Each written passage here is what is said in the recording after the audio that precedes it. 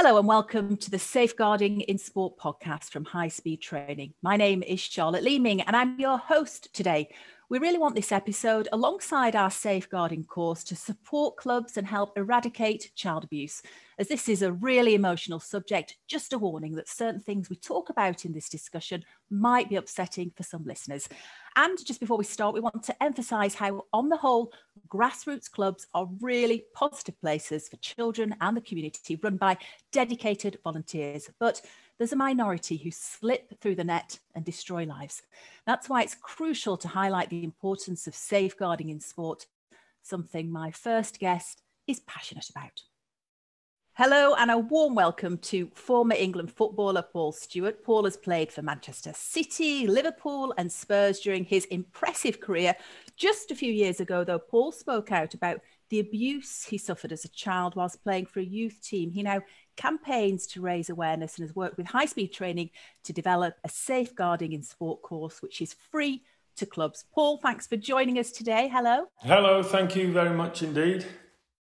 And we're also joined by Judy Rogers, who is the Safeguarding and Ethics Manager at Table Tennis England. Judy has been with the organisation, I think, Judy, for more than 20 years and also is a former mayor. Hello, Judy. Hi, good morning. Yes, 24 years and counting. Goodness me. Commitment there, Judy. Thanks so much. Well, Paul, we'll start with you because you've helped develop and put together this safeguarding course. Can you tell us what led you to that moment, your background? Yeah, I mean, in 2016, I came forward and waived my anonymity and disclosed the abuse that I endured at the hands of a youth team coach in Manchester. From then, I started to work within the field of safeguarding, decided that it was important really that I educated myself around safeguarding also. So I did the courses right up to designated lead. And then since then I've been travelling around the country, visiting different organisations. In the main, I work with football clubs and I deliver safeguarding sessions to the scholars, to the coaches, to parents, to anyone that really has a touch point with children. And when I was approached by High Speed Training, it really felt like it was just an extension of the work that I was doing. I thought that we could make a difference. It is survivor-led in terms of there are courses out there, of course, that other organisations have put together themselves. But I just think this is something, whilst comprehensive, just a little bit different than your ordinary course. And of course it was, at the time I didn't consider inviting a lot of my sporting colleagues. But then when I thought about it, and to make the course more interesting, I thought if we could have some contributions from not just survivors of abuse, but famous stars, it would make the course far more engaging, if that's the word. And reach a wider audience, I guess, of course, as well. I never wanted it to be just football, because that wouldn't have been right. We know that there's many sports out there that don't have the resources or finance that football has. So this was always going to be aimed at grassroots sports organisations across the board.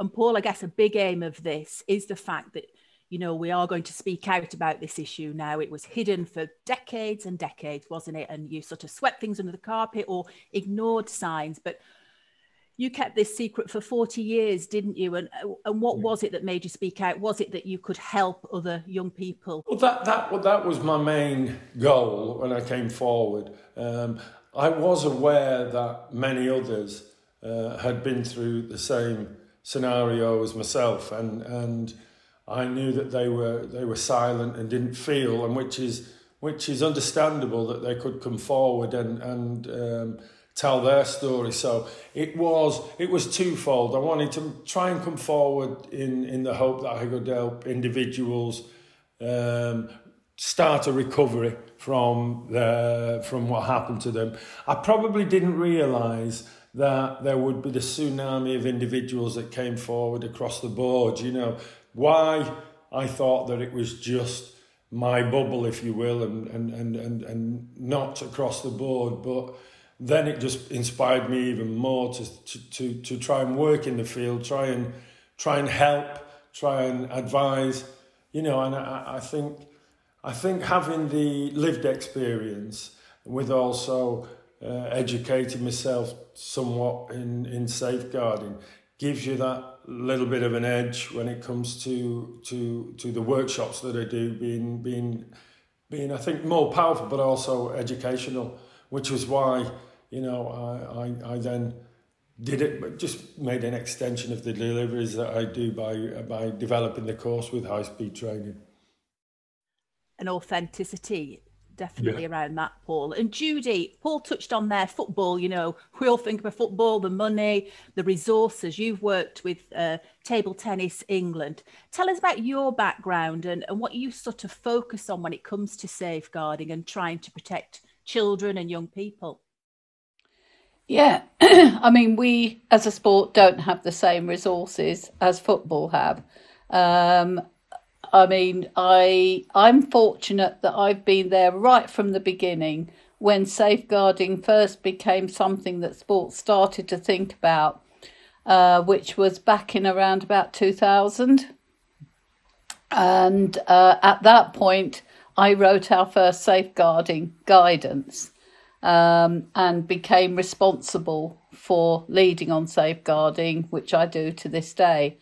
And so it was all very new in those days. Nobody really understood. There were a couple of cases, but I think we were all, there were probably about 6 of us, 6 sports right at the beginning. And then the Child Protection in Sport unit was formed, largely as a result of the 6 sports coming together. And Judy, sorry, what year was that? 2000? 2000, yes. Unbelievable that it was only in 2000, you know, that this is happening. Yeah. I think before that, national governing bodies, the majority of them had very, very tiny staff. I mean, sports development was new. Someone said to me in the early 1990s, before I worked for Table Tennis England, but was a volunteer, and they said, would I like to be the league development officer? And I remember saying, what's one of those? And nobody knew, so we thought we'll make it up as we go along. But safeguarding is a major issue, and I think it's come more public, more to the fore, because of we're able to communicate better. We have social media. Things have moved on in terms of IT, which has also become something that is a danger for young people as well as being a positive. So it's a negative and a positive. But for the majority of apart from the really big governing bodies like football, most of us have a very limited team. Currently, my team is me. I did have an assistant, but she's recently left. But even that was very, very new. So, and that is the same for the majority of the governing bodies, apart from football, rugby, cricket, tennis, where they have more resources. So we rely on my team of volunteer welfare officers. So this is the same, I guess, up and down the country, especially for the smaller sports clubs. You know, they might have hundreds of members, Paul and Judy, might they? But they've not got resources. The volunteers are short on time. So, Paul, how have you got into clubs and sort of tried to emphasise that you can't be pushing this to the background anymore, that this really is a priority? Yeah, you know, even within football at grassroots level, all the welfare officers or safeguarding officers are volunteers, and some of the football clubs have upward of 1,500 cohorts, youngsters that are with their sports club, and you have then maybe 2 or 3 welfare officers or safeguarding officers, and these people have got full-time jobs as well. And as Judy will tell you, working in safeguarding within sport isn't a a 9 to 5 existence. It's 24/7, and I just wanted to really emphasise the need for, and I do, because I feel sometimes that they may think that I'm criticising the fact that, you know, they don't have the time. But that's not the case. I think they do extraordinary things, you know, over and above what they do for work, and they do it for the right reasons. For me, it's just about, you know, when you look at the amount of children that some of these organisations are working with, or have on their books, moreover, then, you know, it becomes, I think, a breeding ground for individuals that want to abuse. And now, I don't mean just the abuse that I endured. There are many forms of it, whether they're just abusive people. And once they infiltrate an organisation, you know, we have this misconception that what the media have made of these people, that they wear Rain Max and the scruffy and so forth and so on. But that couldn't be further from the truth. They are the nicest people you would wish to meet. They gain the trust of the people within the organisation or the sports club, and that's when they're able to perpetrate the abuse or whatever abuse they want to. So I just want, you know, the work I do and the course that I've developed, I just want it to be a layer that can help educate parents, coaches, anyone that has a touch point with children. Yeah. It can educate them. And Judy, you've seen the course.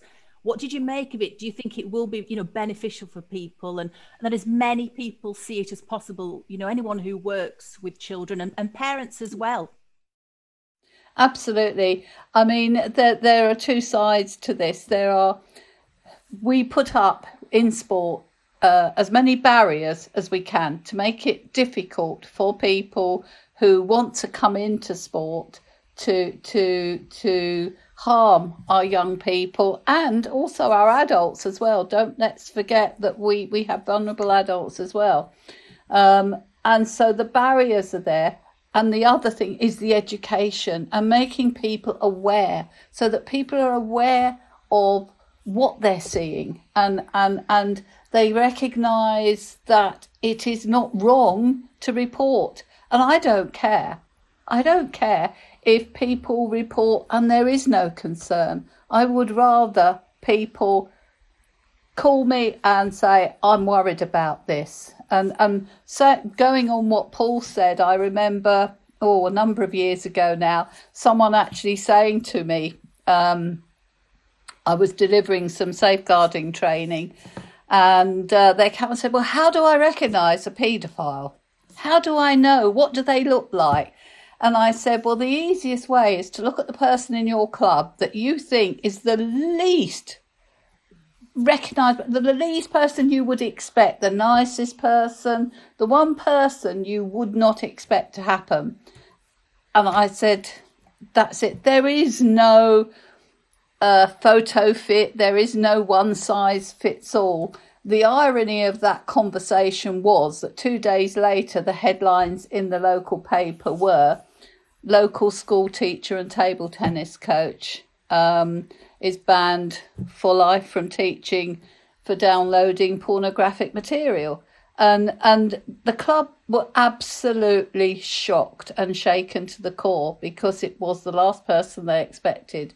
So there is no flashing light above somebody's head that says, beware, I'm a paedophile. So you have to have the barriers, and you have to have the education. And it is the people within the sport that are the best, the police to help us, if you like. And in that I include parents. Parents really need to be looking at the courses as well. Parents should be asking questions. And we want them to ask questions, because they're the best police in sport that you have got. And so many parents, I'm afraid, still see sport as an opportunity to offload the kids for a couple of hours. Childcare on a Saturday or Sunday. Or in our case, most of our table tennis clubs run in evenings. So Friday night, we'll drop them off between 7 and 9 and we can go off and do something. And Judy, unbelievably now, sometimes the parents don't even really know that coach. They might just drop them off in a car park and say, pick you up in 2 hours, or they'll go on a trip or something. So parents need to be a lot more across this, don't they? They absolutely do. I mean, we have in October, we work with Child Protection Sport Unit. There is the Parents in Sport Week. And I'm looking to hold a webinar for parents. So Paul, what are your thoughts on that? Because you didn't tell anybody about your abuse till 40 years later. So how did you feel at the time that you couldn't tell your parents, and how involved were they with the club at the time? Yeah, well, my parents were very involved in the club. My dad, he used to watch me play every game that I played. And I think Judy made some great points there regarding these people. And it is fact, my abuser was, he was a coach, but he was just the nicest bloke you'd wish to meet whilst he was in other people's company. Unfortunately, with me, when I was alone, he was a complete monster. But they are the most manipulative.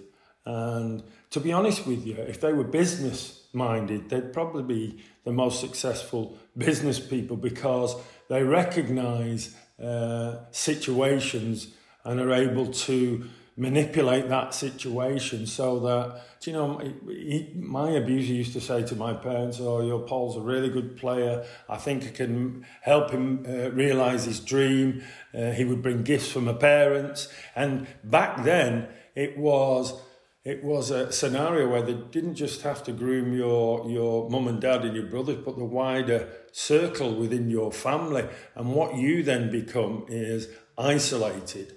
And you don't believe you've got anywhere to turn. You think, well, if I tell my dad, then my dad will kill them and he'll go to prison, I'll lose my dad. My brothers, they would never receive the gifts of sportswear that they were receiving. They won't have that. But then they are so clever. They manipulate you to make you think that you have to do this if you want to be a sports star. And as a child, you dream of being a sports star. And I always call them dream makers, Lottie, because they sell this dream to you. They make you believe that you have to go through what you're going through if you want to become a sports star. And like Judy said, you wouldn't recognise them. You would no way, in any shape or form, recognise who that individual is. And I thought it was great to say, well, do you know the least likely person you think is the abuser, 9 times out of 10 is the one that would be the abuser. So yeah, and the parent side of it, you know, I still, and you made a great point about they drop them off, open the car door and they run out. You know, parents should be handing their children over when they go to a sports setting. They should have asked the questions about safeguarding policies. Who's the safeguarding officer? Do you have the contact details? And moreover, if I have a concern, who do I speak to? Now, I don't think that's difficult as a parent, Lottie, but parents are still not doing them basic things. And Paul, I'll put my hand up there. You know, my son has played for his local team. You know, we used to be very involved and watching all the time. And then I don't think I've ever asked who is the welfare officer, who's in charge of safeguarding if we've got a concern. To put it in context, you know, I heard a story about a rugby coach, and that he used to coach 1 day a week the children at his club. And there was a parent that had 2 sons at the club, and he used to come every week, drive up, open the door, the kids run out, and he never asked a question. And it went on for a year, where he didn't ask a question. And in the end, one night, the coach, whilst this parent was turning up, he walked over to the car, and the parent wound the window down, and the coach said, "Can I have your car keys and wallet, please?" And this parent looked at him as if he was talking another language. He said, "No, can I have your car keys and wallet?" And he said, "What for?" He said, "Well, for a year you've been coming here. You've been dropping off your children. You don't know who I am. You've not asked me any questions. Now, these are supposedly your most prized possessions, but you've never asked a question. I asked for your car keys and wallet, and you're straight away on the defensive. And I think that's a perfect example in which, and I thought it was great from the coach to do that, but a perfect example of what parents do. So the course gives them that information that they must ask, you know, and also Judy will, you know, I loved when she said, you know, I want people to come to me and say they've got a concern. So coming to you, Judy, I mean, what measures do you have in place then? If there are concerns, if someone came to you and said, I'm worried about that situation there between, you know, that coach and that child, what steps would you take? We always listen and we always take them seriously. And I mean, each case is individual, each case is different.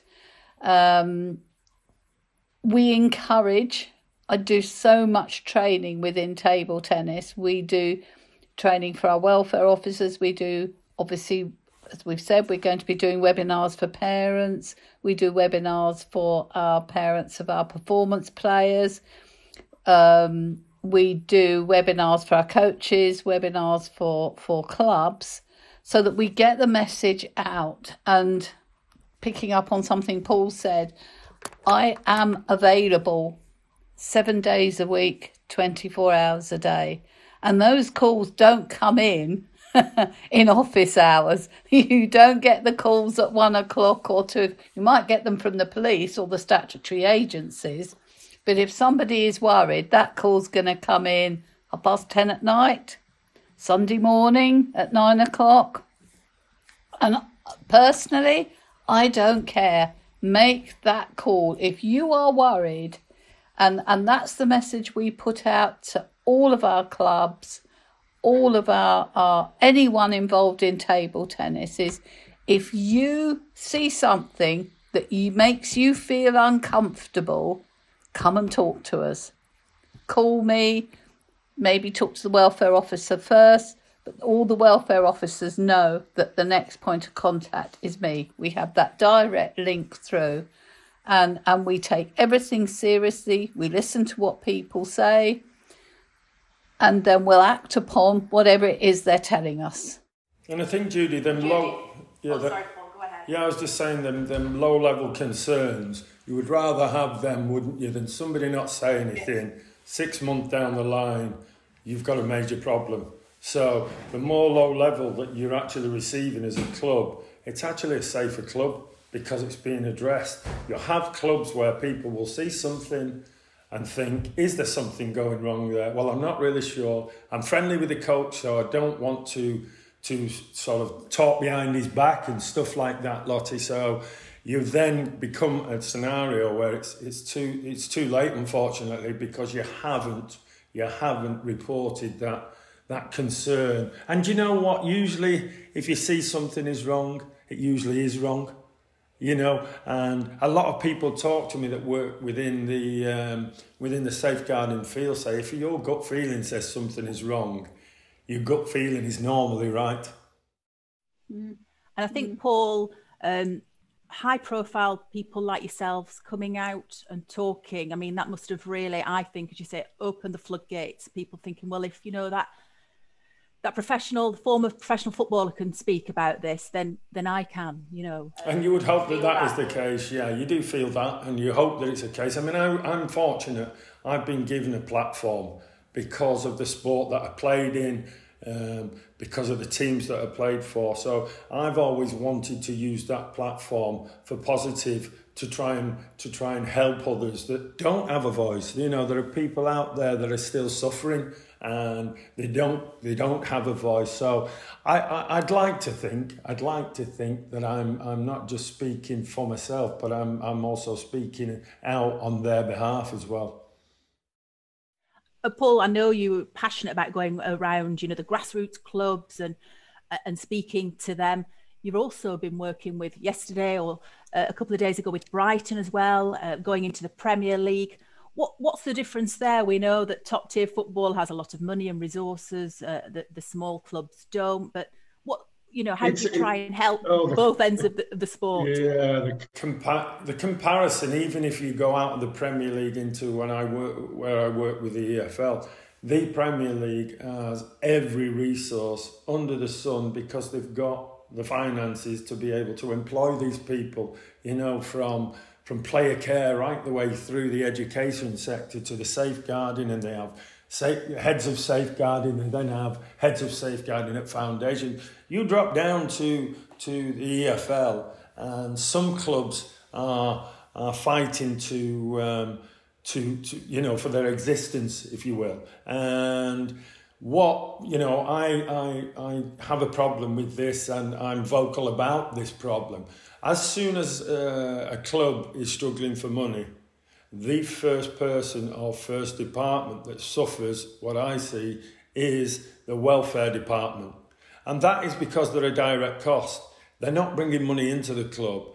And if they don't sack them or relieve them of the duties, they'll then give them other duties to do on top of being a safeguarding officer. Now, Judy, as she said, the calls don't come in 9 to 5. They come in at all hours. And for me, the reason I'm vocal about it, because if clubs do that, it says to me that we're not really concerned about the children in our charge because we're letting these people go. And then obviously when you go into the grassroots side of it, Lottie, and it's they're all volunteers.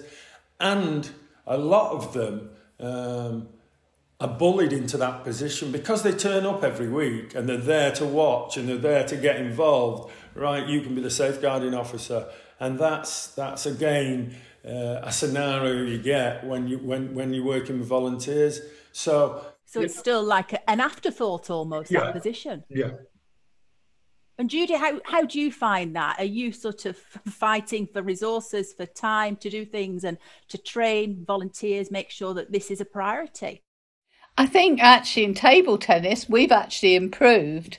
I take on board what Paul said. There was one point when I was in the bit between 2000 and 2015 where I was the lead national officer for volunteer management, disability, equalities, safeguarding, and drop into that a little bit on Premier Clubs. I designed the original programme we have for the Premier Clubs. So I was juggling all of those. I'm now I am now only safeguarding. So table tennis has recognised the significance and the importance of it. I'm fortunate in that I've been involved in the game before I even was employed by them. I've been involved in the game for 35 years, still can't play it, still a rubbish player. But I know the people because my daughter and younger son were on the circuit. Certainly my daughter was top 10 cadet and junior. I've done the circuit with them. So I know the people know me. So there is that sort of trust and knowledge. So I'm lucky in that. And table tennis, I've always talked about it being a family. It is a very close-knit sport, despite the fact that we do have sort of probably 200,000-300,000 people playing table tennis in this country. Our problem is they're not all doing it within the club setup. But we make ourselves available. We are there, I'm there to listen to the concerns. And before people get absolutely panic-stricken, the majority of the concerns that people come to us with are just they need education. It's poor practice. And I spend a lot of my time talking to not just coaches, but everyone involved with the sport and trying to show them the right way to do things for their protection, as well as the protection of the young people and the vulnerable people within our sport. But don't get me wrong, I am there to get rid of anyone in our sport who comes in with the intent of causing harm to our young people, and we take everything seriously. Judy, and I think sometimes we forget, don't we, to say that the majority of individuals that are within our sports are doing it for the right reason. Do you know, they do it because they want to help children develop. They want to help children try and realise their dreams. It's just unfortunate that other people infiltrate that because they know they can get access. So we must never forget that 99.9% of the people that are involved in our sports are doing it for the right reason, and they do it. They do excellent jobs around the country. So, yeah, well said, Paul. And Paul, after everything you went through, you have had some amazing, you've had some amazing achievements, stuff of dreams in your football career, scoring, in the FA Cup final at Wembley. But you have talked about being in a dark place at that time. So, did you enjoy those moments, or was it always overshadowed by this terrible thing that happened to you? It was always overshadowed, Lottie. And to be honest with you, at the time, I didn't realise it was because of that problem. I genuinely thought I'd blocked it away. But obviously it manifested itself in the problems that I had with drink and drugs, the depression. So I always felt that something wasn't quite right. And I just thought I had one of them personalities that addictive personalities. And when I look back now, I so wish I had this head on that I've got now back then when I was playing my football career. And I often say, as good as the career was, I think it could have been better. I played 32 times for Liverpool. I think I could have played 332 times for Liverpool. But at the time I was there, I was in self-destruct mode and I was doing drugs. I played 3 times for England. I think I could have played 50 times for England. I say, and it's on the documentary that I did, if you'd have told me when I was a child that you'll play for England one day, I would have said that's all I ever want. The absolute first get-together we have when I was selected in the squad, I turn up blind drunk and I'm being selected to, for my country. So it was always overshadowed my career with you had the weight of this secret, didn't you? And yeah. Paul, you didn't feel able to talk about it as a child. Are you sort of disappointed and bitter at all that in those years afterwards, even as an adult playing, that there never was any conversation about any of these things in the world of football, where you could have maybe just thought, this is my time to tell people and open up and get help? Like I said, I so wish, Lottie, that there was someone that I could have approached, could have spoken to.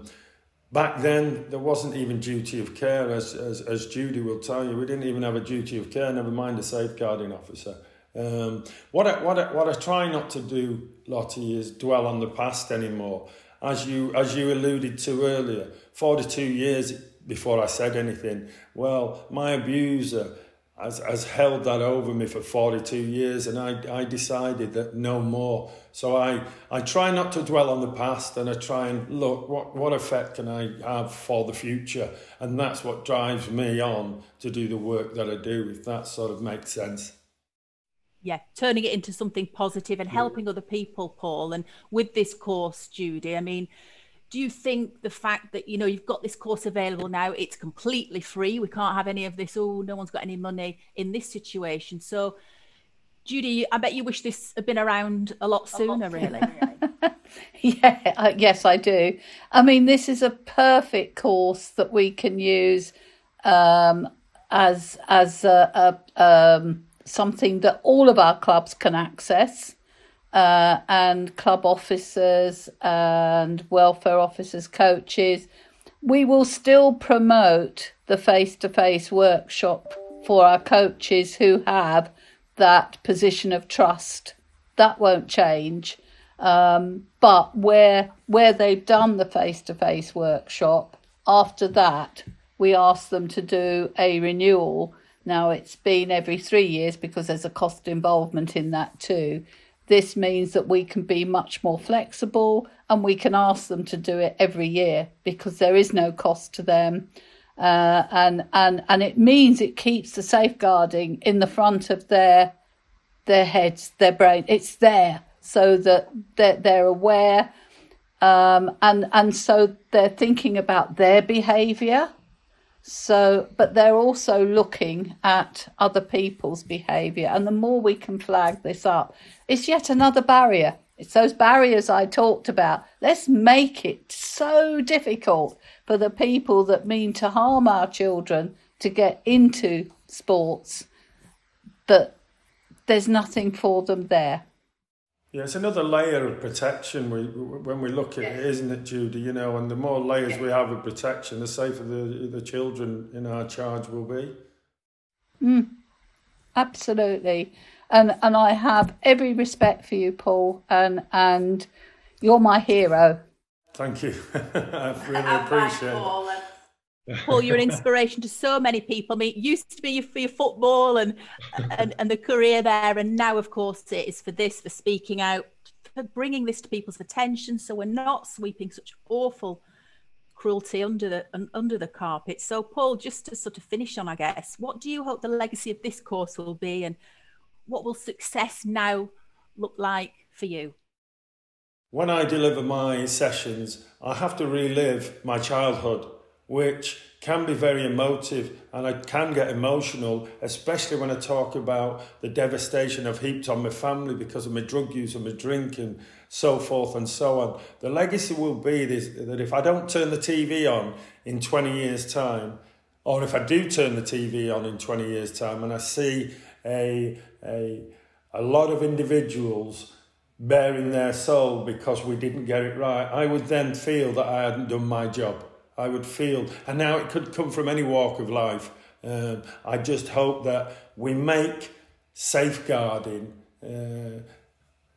just a normal word. It's just something that we do instinctively, instead of people look at safeguarding and they think, oh my God, rules, regulations, do I really want to get involved in that? What we need to do is make it just everyday part of our joining sports clubs, joining any organisation, extra curricular activity, and it becomes the norm. And because what will happen is if parents do that, their children will then grow up to see it being the norm, and they will automatically go and ask the right questions when they're leaving their child at any sort of activity. So that really would be the legacy for me, Lottie.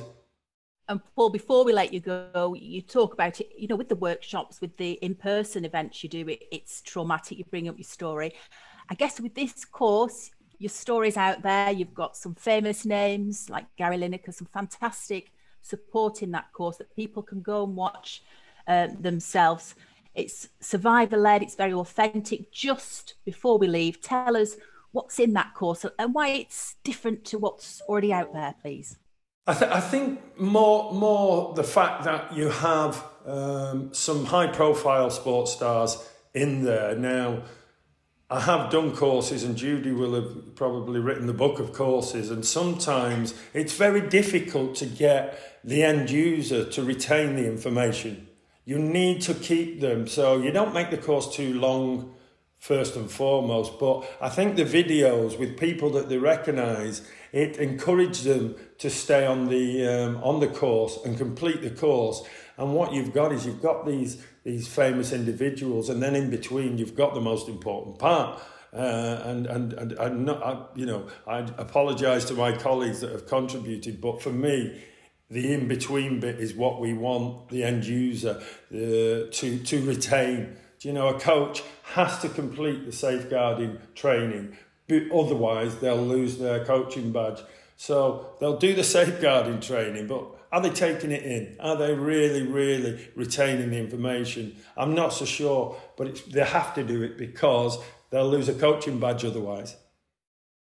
So this is, you know, engaging and authentic. They'll recognise people in the course as well, from the TV and from the world of sport. But as you say, at the end of the day, it's getting that important information, how to spot the signs of abuse and how to eradicate it from sport.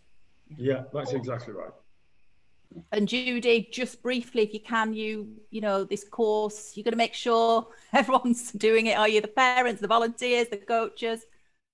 Yeah, we can make it available to them. And Paul is right, you know, in safeguarding training, it should not be a tick box exercise. We want to engage with people. We want them to think. We want them to be the eyes and ears. I can't be everywhere. I wish I could, but I can't. So, we rely on our members to be our eyes and our ears, and we want them to be equipped, if you like, with the knowledge so they know what they're looking at.